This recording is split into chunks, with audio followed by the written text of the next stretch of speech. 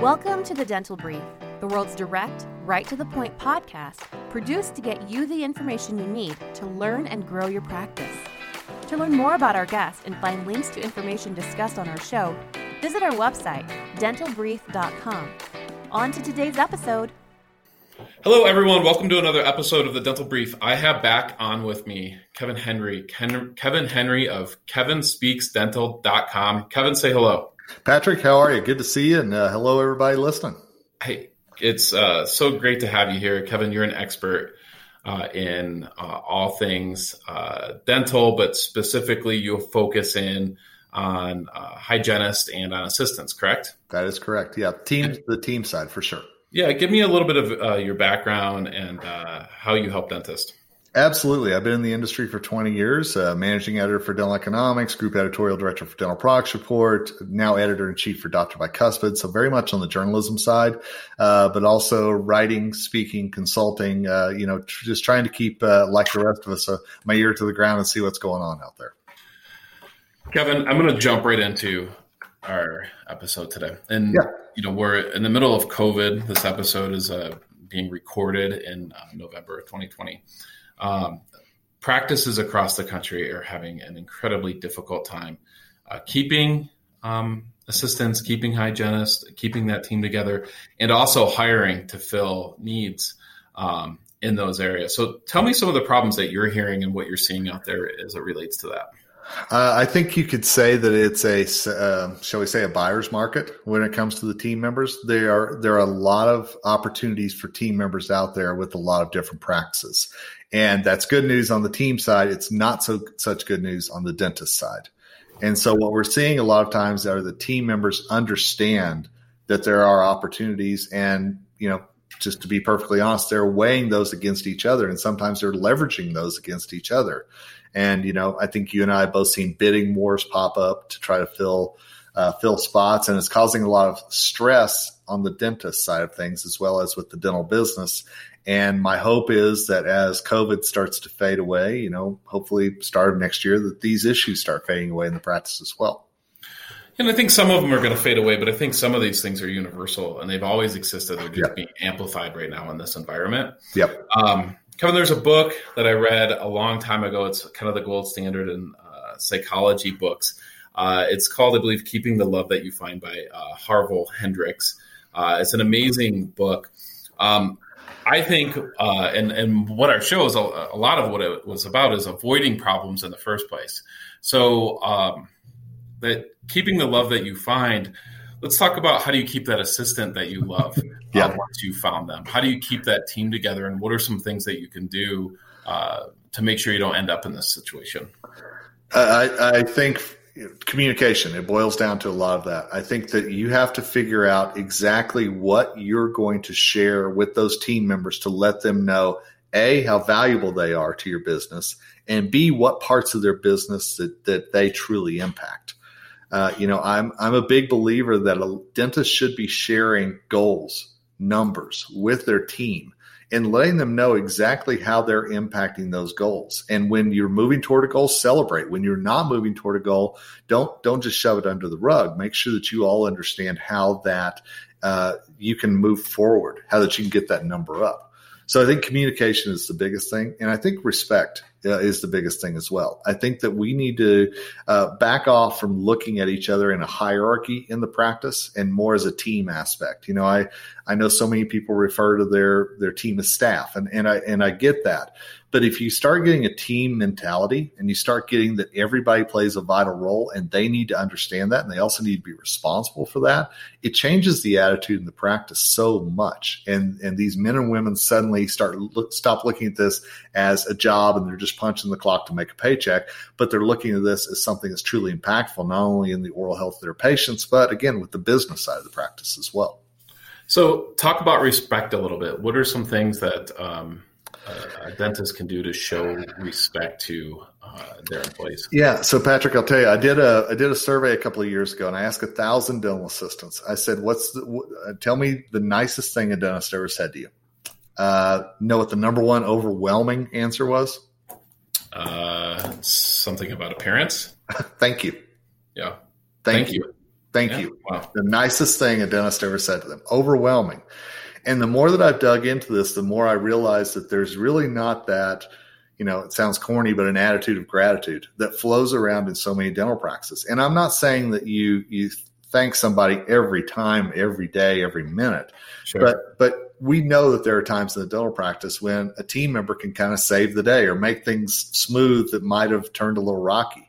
And just showing that you appreciate that and you acknowledge that, it goes so far in the minds of these men and women. So I'm going to encourage you, if you're looking at a way to improve your practice in 2021, maybe those 2 words and just those couple of seconds it takes to say them could really make a difference.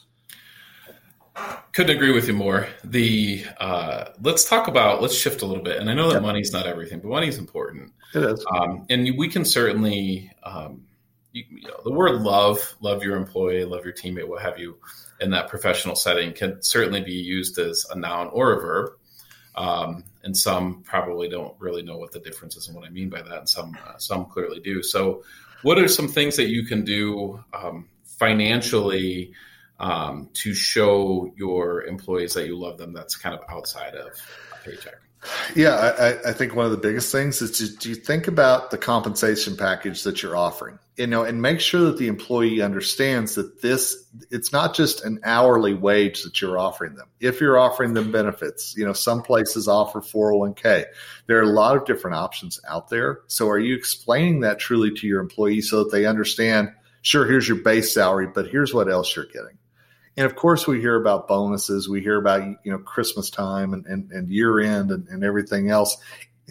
And while that's truly important, I think that it's something that you can't rely on it, and you can't make your employees rely on it. We think back to the Christmas Vacation movie when Clark Griswold kept waiting for that bonus to come in from his employer, and it never came. Was it jelly of the month? Exactly. It actually did come in.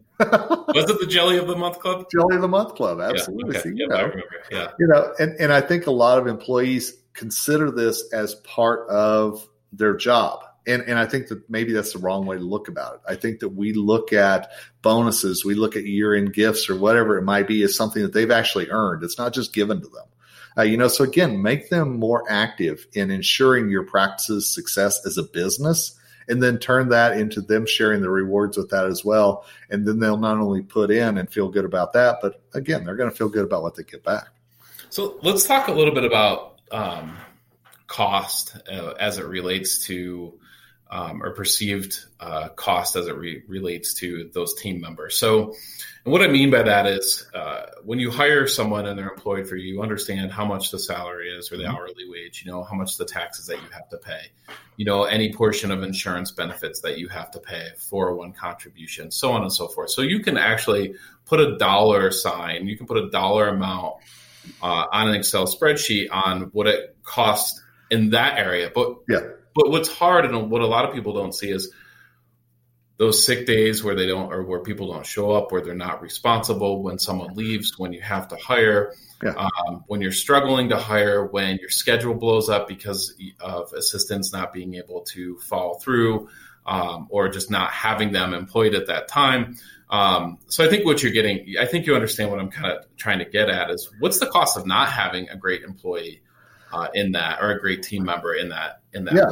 Well, and it's not just those things that you mentioned. I can tell you so many times that I have heard about the doctor being in the operatory with the patient and the assistant and recommending a crown. The dentist leaves the room and the patient turns to the assistant and says, "What do you think?" That's where the value of a good team member really comes in. Yes, they're going to show up for work, hopefully, but what is your hygienist saying to back you up? What is your assistant saying to close that case? Those are the things that I think dentists really need to think about to make sure that their employees are all on the same page and that they're vested in not only the patient's oral health, but also the practice's success as a business as well. So yeah, there's a lot of cost that we can see, but there's a lot of intrinsic cost as well to having those employees happy and feeling like they're a part of the bottom line. So what you're telling me is things like case acceptance can go up with the right team?